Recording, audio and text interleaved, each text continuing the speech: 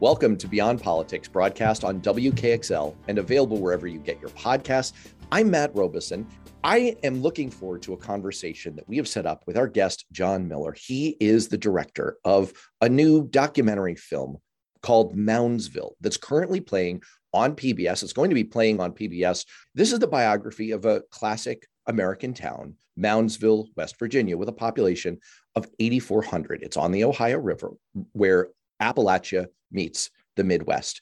And the story is told through the voices of residents. And the film diverts from the well-trod paths, opioids, coal, Trump, to trace the many forces that have buffeted this proud town, diminishing it, but also offering new promise and opportunity. So I'm looking forward to hearing about all of that. John, welcome to Beyond Politics. Thank you so much. It's so great to be here talking with you this morning.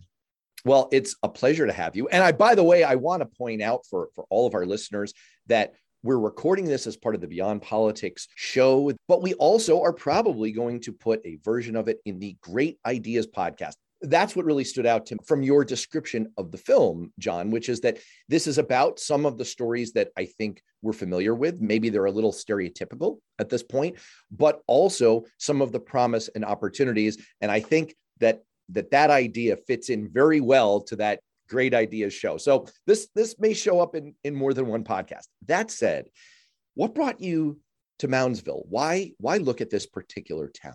So I grew up in Belgium. My parents are Americans who migrated to Europe in the 1970s to play music. My joke is they fled the terror of the Ford administration. But that's a joke. They settled in Brussels. I grew up in Brussels speaking French, and America was like the ancestral homeland. I moved to Pittsburgh in 2011 to cover mining and steel and metals for the Wall Street Journal. I had a midlife crisis that coincided with the 2016 election that made me want to tell a deeper story about America. And Moundsville is in West Virginia along the Ohio River, but really it could be anywhere in the country. It's the kind of place that was settled and built up on industry, had a cycle of real prosperity with the world's biggest toy factory and a bunch of really, glorious industries that employed a lot of people.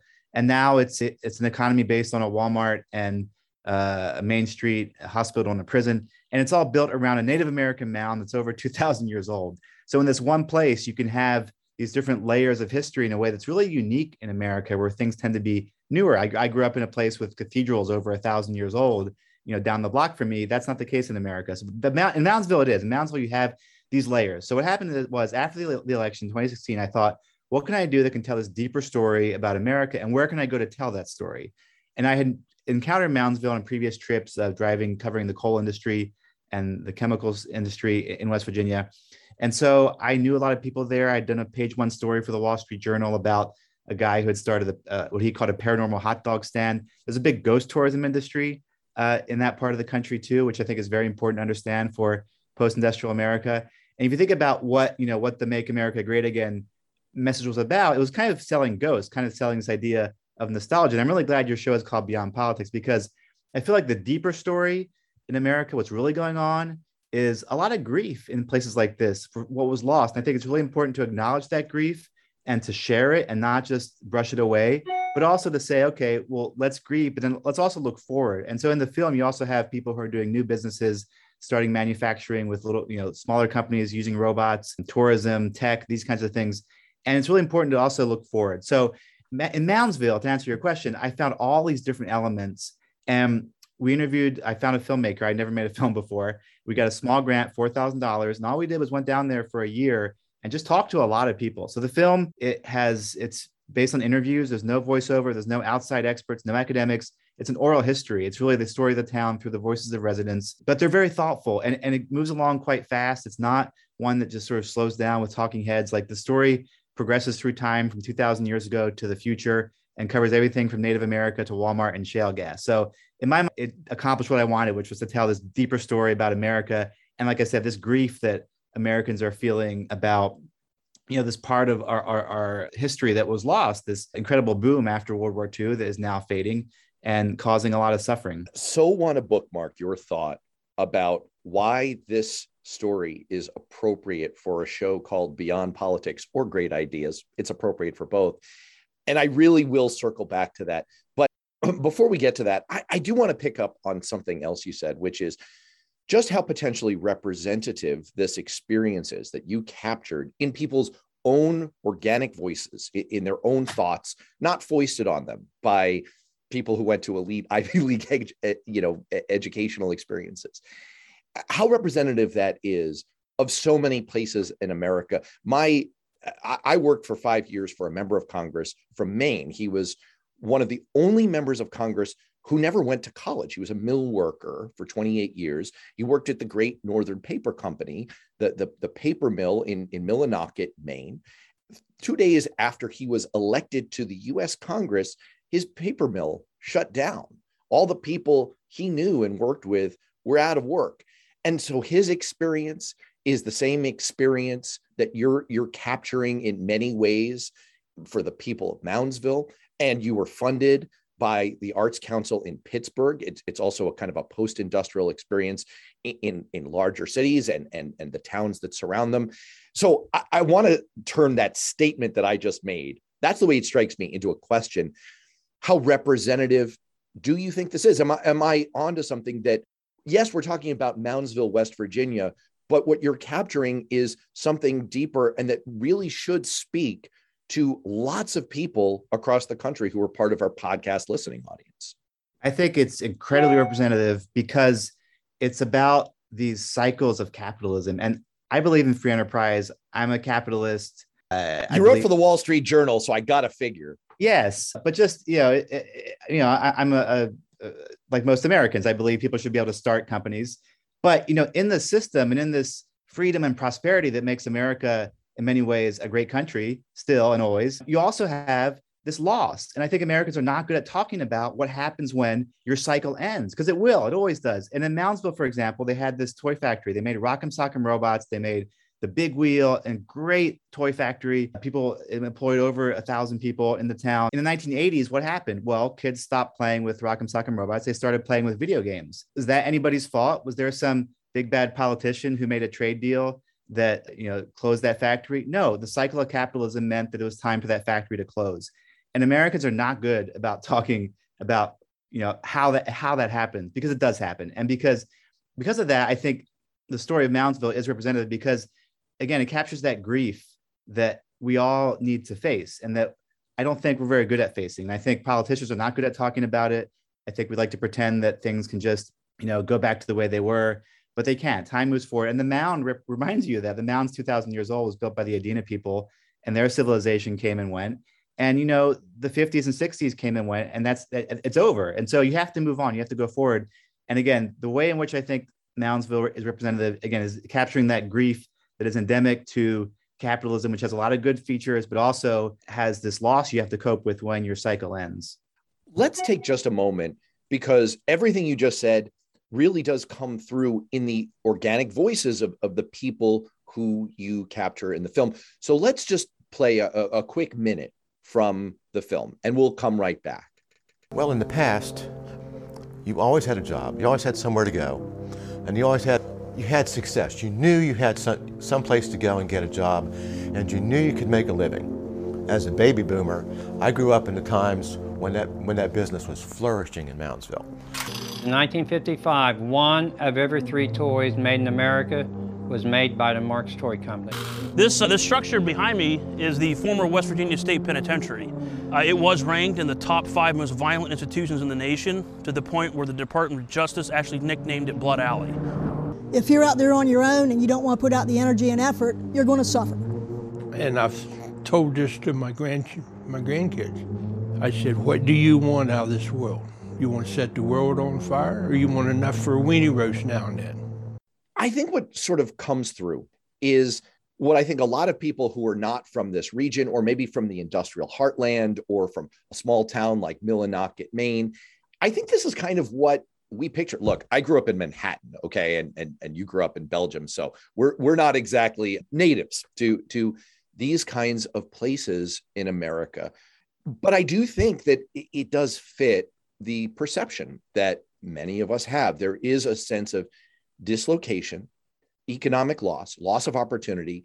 Is that Is that truly representative of a lot of what you found here? I mean, you alluded to it a moment ago, but is that a fair characterization of sort of the mood that pervades places like that? It is. I mean, a way of life was lost. I mean, for generations, people could work in the same factory, fathers and sons and grandfathers. Unions supported them, and there was a whole structure that enabled this way of life. It's been lost. I mean, I also wanted to show in this film that most people in West Virginia are not suffering or lying in the streets dying of opioid abuse. Most people are not coal miners. Like, there's so much nuance and creativity that I think is lost. And it's not the kind of poverty that will make you starve. I mean, if you work at Walmart and you make $12 an hour, it's not a great life, but it's not hell, and you can still have a good life. And there are people in these towns that find a lot of meaning in their community and have a lot of love for their community. And so I also wanted to show that it's not, black and white. Like, there are still, in places like this, there's still very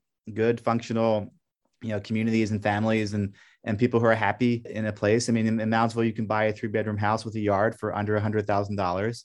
And so you don't need to be rich to have a good life. So I also wanted to show that. So in that sense of dislocation and despair, you're right. But there's a lot of complexity and nuance there that I do think the parachute journalism does miss.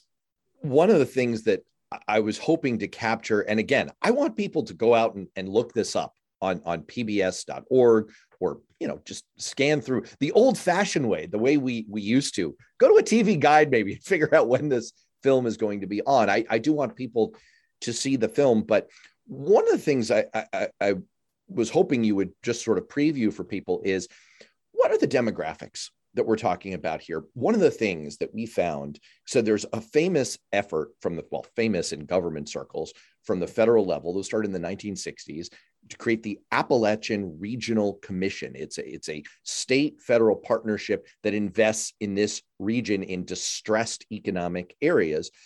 When I was working for that Congressman, Mike Michaud from Maine, we looked to do the same thing for New England, because along these ice belt counties at the top of America, you find a lot of the same economic conditions. One of the things that we had to add in to the definition of a distressed area was what we call out-migration, which is young people don't stick around.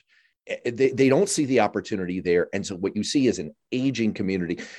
Is that characteristic of the demographics of this town? Another thing that stood out to me, by the way, was you have a man speaking in the film very passionately about the best donut in the world, and he's a Black man. And I think it kind of belies a little bit of an outside perception of sort of racial homogeneity here. So what kind of demographics are we picturing in a town like Moundsville? I'm really glad you brought that up. And I think it's really appropriate for this show, because I think it's also a problem in politics that is almost never talked about. But the brain drain in this country in the last 40 years from places like Moundsville to Pittsburgh and New York City, I think is one of the biggest undercovered stories in the country. It explains our culture. It explains our politics. And people never talk about it. I don't really know why. I think maybe because Americans have this myth that it's always good to move on, to go find the bright lights in the big city, make a better life for yourself. It's part of our sort of foundational myth, and we don't like to go against that. But I think it's a huge problem, and places like this lose their talented young people. And aging is. I mean, in the film, we have one guy explain that there's an opportunity to invest in nursing homes. It would be a good growth business in that part of the country. And yeah, it's a huge issue. In West Virginia, they have a program they'll pay people to move back to West Virginia or move to West Virginia and live. They started this during the pandemic. And I think in policymakers in Appalachia saw the pandemic as an opportunity to try to draw in more remote workers. And I think that is part of the solution, that people who want more space for their family and a kind of tighter community can find it in places in West Virginia. In West Virginia, it's kind of like, it's a bunch of small towns. The biggest town is less than 50,000 people. And so it's a bunch of small towns in a state of less than 2 million in a beautiful part of the country. And when we premiered Moundsville in the town itself, we had 170 people come, which was great. But, they were all old, and it kind of, bummed me out a little bit to have this audience that was mostly older people. And, I don't really know. I think there's no easy answer for places like this. I mean, I think you just have to manage it the best you can. And population is going to decline inevitably as baby boomers start to die.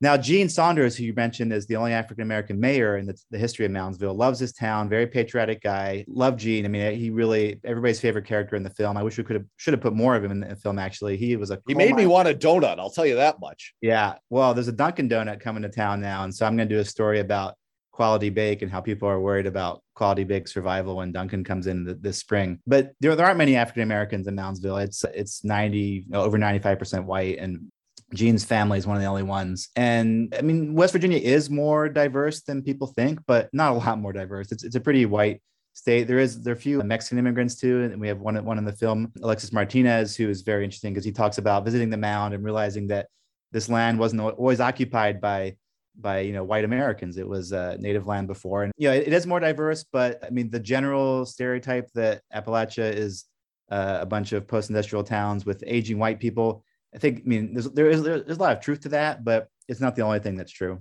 And I do want to get much more into, obviously, I want to touch on politics a little bit and kind of the broader psychology.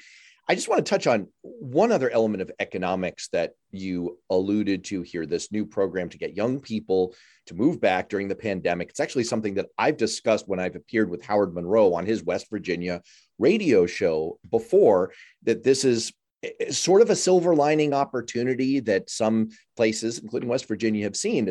The idea is, look, now that we're shifting to a lot more remote work, why wouldn't you consider living in a small town where you can buy a 3-bedroom house for under $100,000, live in a beautiful place, nice, warm community, and you could do your work remotely? I used to work on internet technology policy back 25 years ago.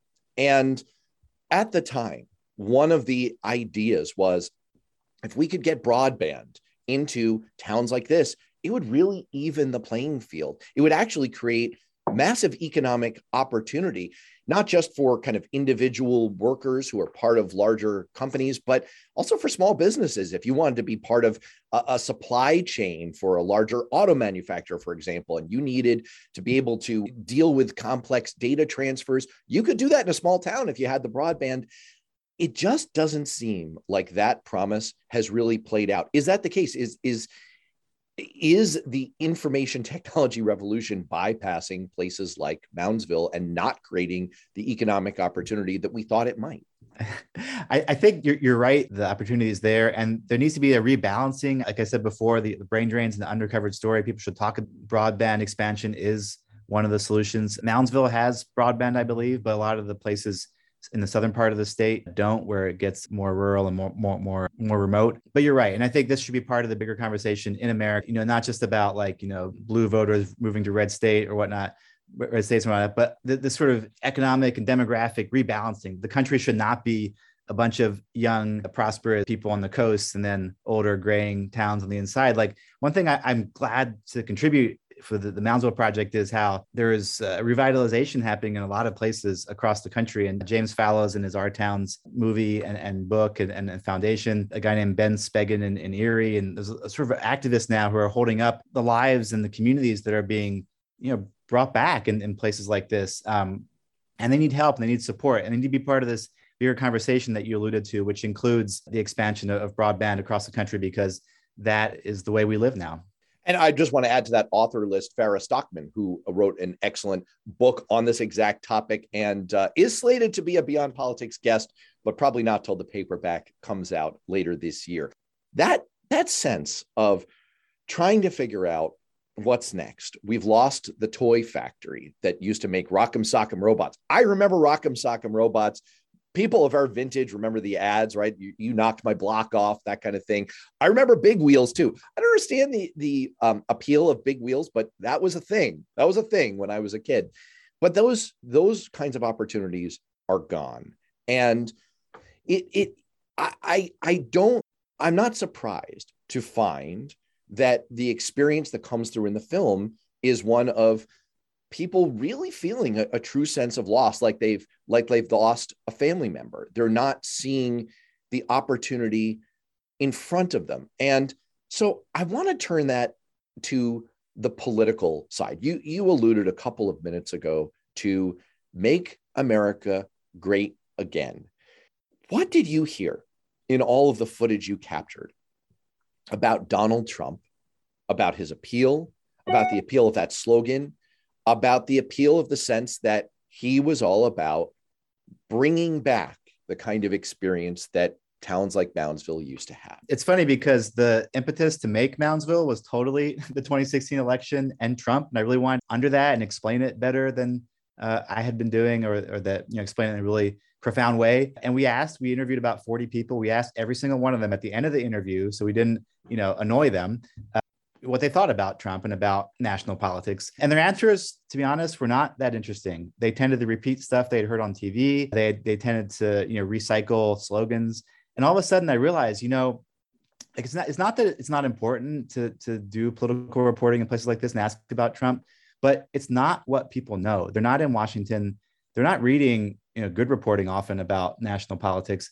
What they know about is what their parents did for a living. They know about what they're doing for a living. They know about their healthcare. They know about how their town is doing. And so realizing that the real richness in these interviews was in their actual lives made it a pretty easy call to just take Trump completely out of the documentary. And, I think the stuff about the ghosts speaks to MAGA and to this idea of selling this nostalgia of the 50s. But there's no question that the appeal of Trump in a place like Moundsville is this sort of restoration fantasy, that there was a real community. And in the film, we honor that. Like, there was a tight-knit community. People really did pay more attention to each other and love each other in a way that's harder to do now when things are kind of fraying. Along Eugene Saunders talking about segregation and how hard it was to be a Black person in Moundsville in the 50s. Like, those things are also true. Like, my favorite saying as a journalist is many things are true at the same time. And I think, again, the truth of the tightness and the health of these communities and how that was lost is a precious thing. And I think many people on the coast don't really acknowledge it. And Trump understood that and tapped into it. And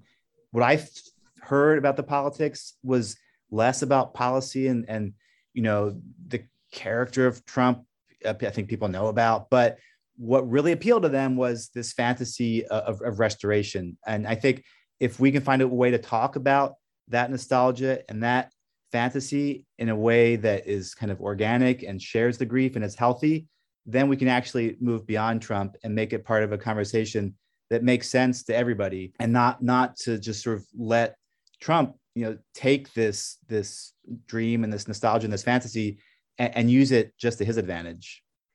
Follow up a little further on this thought, because it strays into an area that's a little bit of a hobby horse for me, which is the disconnect. I've written about this. I've written about it on Alternet and Raw Story. And I have, it sounds like I'm saying my best friends are pollsters, but I truly do have former colleagues, people I've worked closely with, people I respect, who are in the polling and survey research profession. And yet, with no disrespect to them, I truly believe that there's a massive disconnect between the types of opinion research that we do in politics and the way real human beings think and talk and experience politics.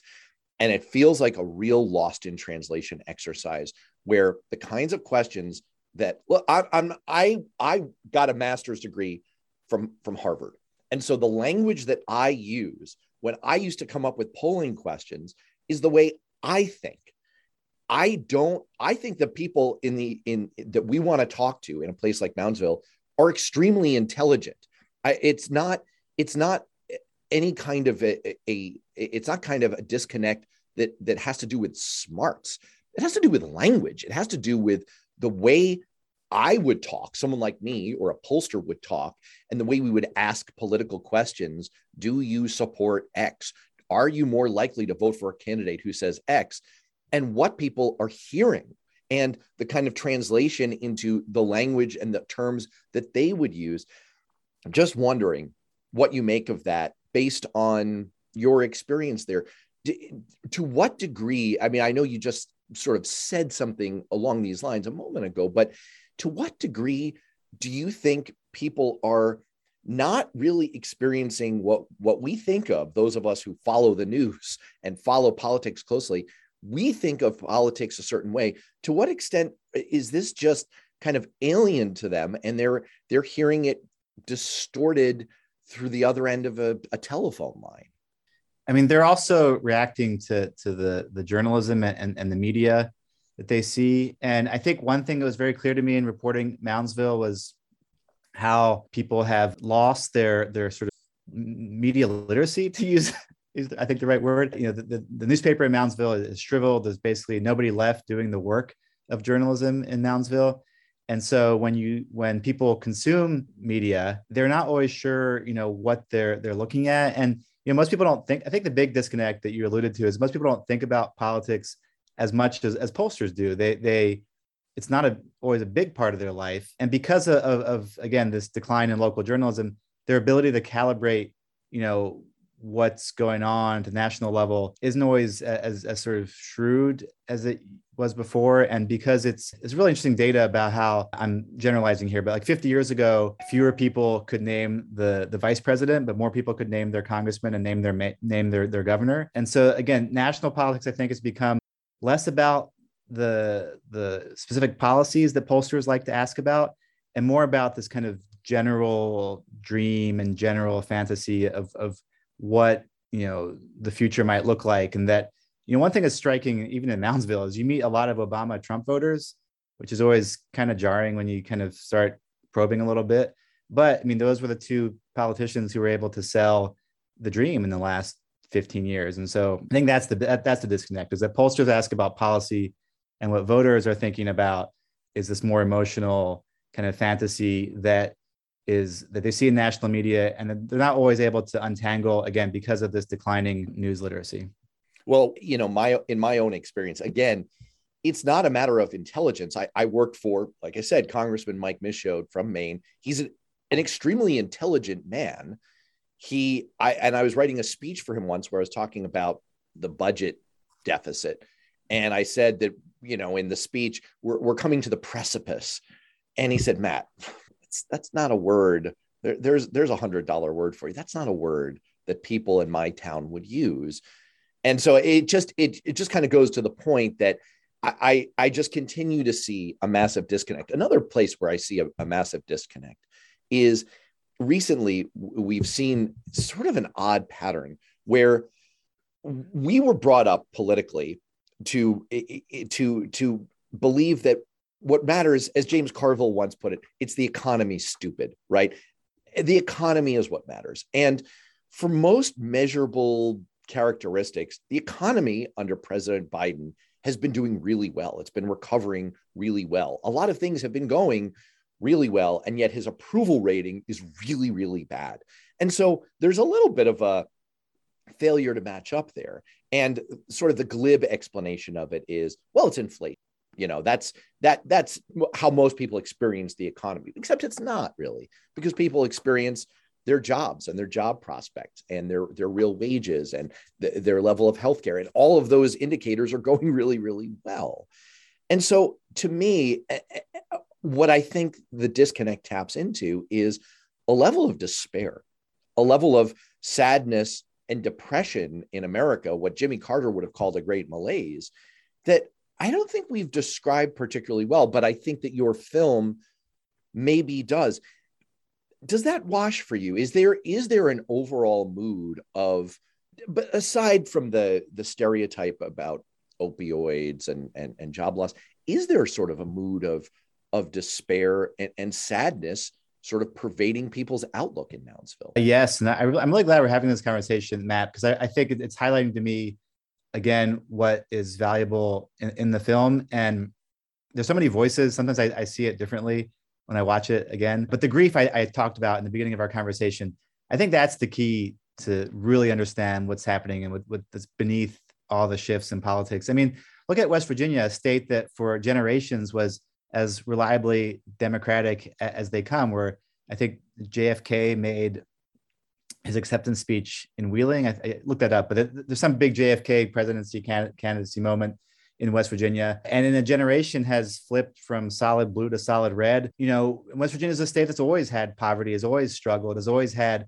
kind of economic uncertainty around it. So, you know, what changed? And I think it's in this understanding of the grief and the fantasy of restoration that the kind of Tea Party Trump wing of the Republican Party was better at understanding and tapping into than the Democrats. And this sadness, which you talked about in this malaise, it's a big thing that's true. And it's really important to understand and to share, frankly, because we're all part of the system that makes places like Moundsville rise and fall and creates this kind of inevitable suffering, because no factory lasts forever and no community can have the same employer forever. And it's really important to understand how capitalism works in that regard, and not just kind of say, well, tough luck, like, figure out something else to do, because that's not always possible. And coal miners can't always become, software engineers to follow or solar panel installer. Solar panel, yes. And there's no easy answer. Like, obviously, you can't have a town live on the dole forever, but maybe for a generation, there are people on government support, but you do have to have a plan to move forward. And again, understanding that is really important. And in the film, we also have, like I said, we have a back to land farming couple who's doing something new. We have this factory that manufactures cabinets with only 14 employees and a bunch of robots made in Germany. But you know what? That is what manufacturing looks like nowadays. And that's not going to change. Like, if manufacturing comes back to this country, it is going to be with a lot of robots, and it's not going to employ 1,000 people. And so I want to show the way forward too with this film, but also I don't think you can go forward until you really accept the grief and acknowledge it and tell people in Moundsville, there might've been some racism there in the 50s, but it's also okay. And it's good even to mourn something precious they had in the 50s that was lost. Well, to go back to your earlier point, this is exactly why we wanted to call this show Beyond Politics, because there's a very facile surface level way to analyze politics. But I think what your film is getting at, and what I like to get at on this show, is at this deeper level of what's going on in people's experience and psyche and economics and personal lives underneath it. What ends up happening, when people take a political action like voting or responding to a pollster, is just an aggregation of all of these deeper forces. And that kind of connects to the point about polling. When you ask people, do you approve of the job that the president of the United States is doing? I think what they're hearing is a very different question. I think what they're hearing is, are you happy right now? It's a lot closer to that right track, wrong track question. And should we be surprised, based on the level of despair and grief and searching for ghosts of what used to be that you found in the Moundsville film, should we be surprised that so many Americans, despite the top level economic numbers, are saying, no, I'm unhappy. I'm not good with the direction that things are going. That, I think, is the heart of the disconnect that's very worth exploring. And I'm so glad you did in your film. With that said, we're in danger of maybe making this a little bit of a bummer. And I don't think your film is a total bummer. I don't think I'd be doing a very good job of urging people to go see it if I said, this is really gonna mess you up. You're not going to enjoy this experience. You've alluded several times to, there is kind of a path forward. There is a hopeful air in this about people figuring out. You alluded to the factory that uses robots. What does that look like? What kind of comes through here in terms of the hopeful path forward for the future? So I'm a journalist at heart. And so my politics are basically the truth. I mean, I enjoy, I think that, looking at reality is the first way forward.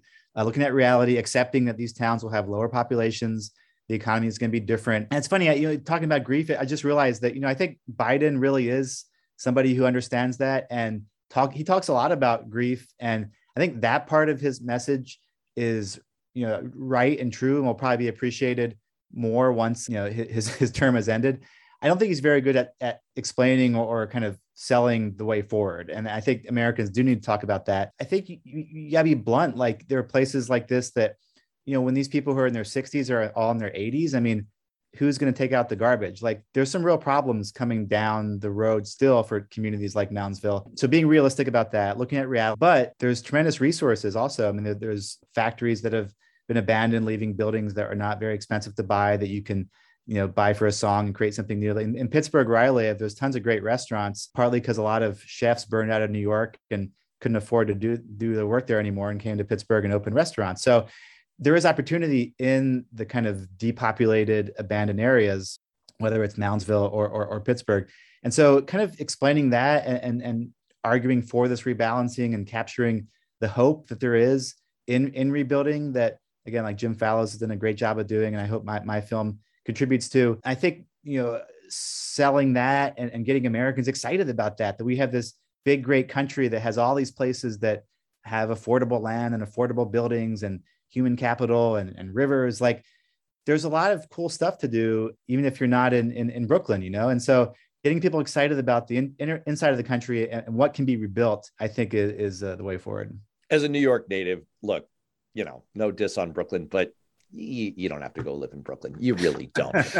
Is there a story, maybe something that ended up on the cutting room floor, or maybe something that you explored a little bit in the movie that made it to air, but that really grabbed you, something that stood out, that and that will really stay with you from your experience? There's a man in the film named Fred Wilkerson. Actually, there's two of them. It's father and son, Fred Wilkerson Jr. and Sr. So Fred Wilkerson Sr. worked at Fostoria Glass in this part of the country along the Ohio River, which was in the 50s, kind of like Manchester in the 1890s or Shanghai today, one of the world's great manufacturing centers. They made shoes, they made shirts, they made cigars, not just glass, coal, and steel. But in Moundsville, this factory, Fostoria, made glass. So Fred Wilkerson Sr. works there for 30 years, gets laid off in the 80s when the plant closes. What does he do? He doesn't give up or go work at Walmart. He wants to keep making glass. So he opens this little furnace in his backyard. He hires his son, Fred Wilkerson Jr., and together, this two-man shop, father and son, they make glass. I mean, using like really heavy-duty equipment that I would kill myself trying to use, like real professional glass-making equipment. And they sell it online. And you can Google it. There's a story about it on my website, moundsville.org. And I'm just inspired by this because these guys, there was a corporate structure that supported Fred Wilkerson for 30 years. It went away, and he didn't abandon his vocation. He wanted to keep making glass. And so that kind of toughness and resiliency and ability to take a punch, I think, is very American. And I think what does unite America, knowing how to move forward when these cycles of capitalism end, I think that's a very American and great thing about this country. I think it'd be nice if we sort of said that more often and understood that we're in this together to navigate these cycles of capitalism like the Wilkersons. If you were sort of advising, let's say a friend of yours, or, the tens of thousands of listeners who maybe are listening to this right now and are going to go click and try and find this film. If you were saying to a friend of yours, hey, I really want you to notice this in the film when you sit down to watch it, what would you tell them? Well, what should people kind of keep an eye out for, or whether it's a vibe or a moment or sort of a takeaway? I think I go back to the mound, which was built by the Adena people over 2,000 years ago, because again, it's this reminder that things change and that things move forward. And the thing to look out for in the film is the acceptance of that spirit, frankly. I don't know if it's because Moundsville has the mound that reminds people of that, but there's a kind of like hard-headedness and toughness in people's acceptance of change and looking forward that I found in Moundsville that I think is inspirational and that we can all learn from. And one more on kind of this theme of things to look out for. After all of your work in the town over the course of a year and all the footage and the interviews, is there something that people get wrong about a town like this and the people who live there? A misimpression that you hope to correct in the course of people watching this film? I think there is. I think the misimpression is that people aren't thoughtful, because I think everybody's thoughtful when they're talking about stuff they know about, when they're talking about firsthand information. And the advice that I give and that Jim Fallows gives is, if you go visit a place like this, don't ask about Trump, because you're not going to get anywhere. And because you're not going to get anything thoughtful, because they don't really know about Trump. They know about what they see on national television, or they know what they see on Twitter, but what they really know about is their lives. So ask them about their lives. And people are, every person, every human being, reckons with a daily, symphony of joy and sorrow, and has to navigate, the hand they're dealt. And people are always thoughtful, because that's so hard. And because it generates a kind of wisdom to have to suffer through, whatever life you're given. And so if you ask about people's lives, you're going to get thoughtful comment. So as we wind toward the end of our show here, I want to give people the details here. So I've already alluded a couple of times to the fact that the film is available on PBS. Any particular times that people should look for it, or if people want to find it, how do they do that? So the film is available to all 338 PBS affiliates around the country. I don't know when it plays. Sometimes I see, it's playing in Idaho at 2 a.m. So you have to check your local listings. It's also available on pbs.org. All you got to do is go there and search for Moundsville. It's available on different apps like Roku. If you just search for Moundsville, there's a longer director's cut available for $3 on moundsville.org.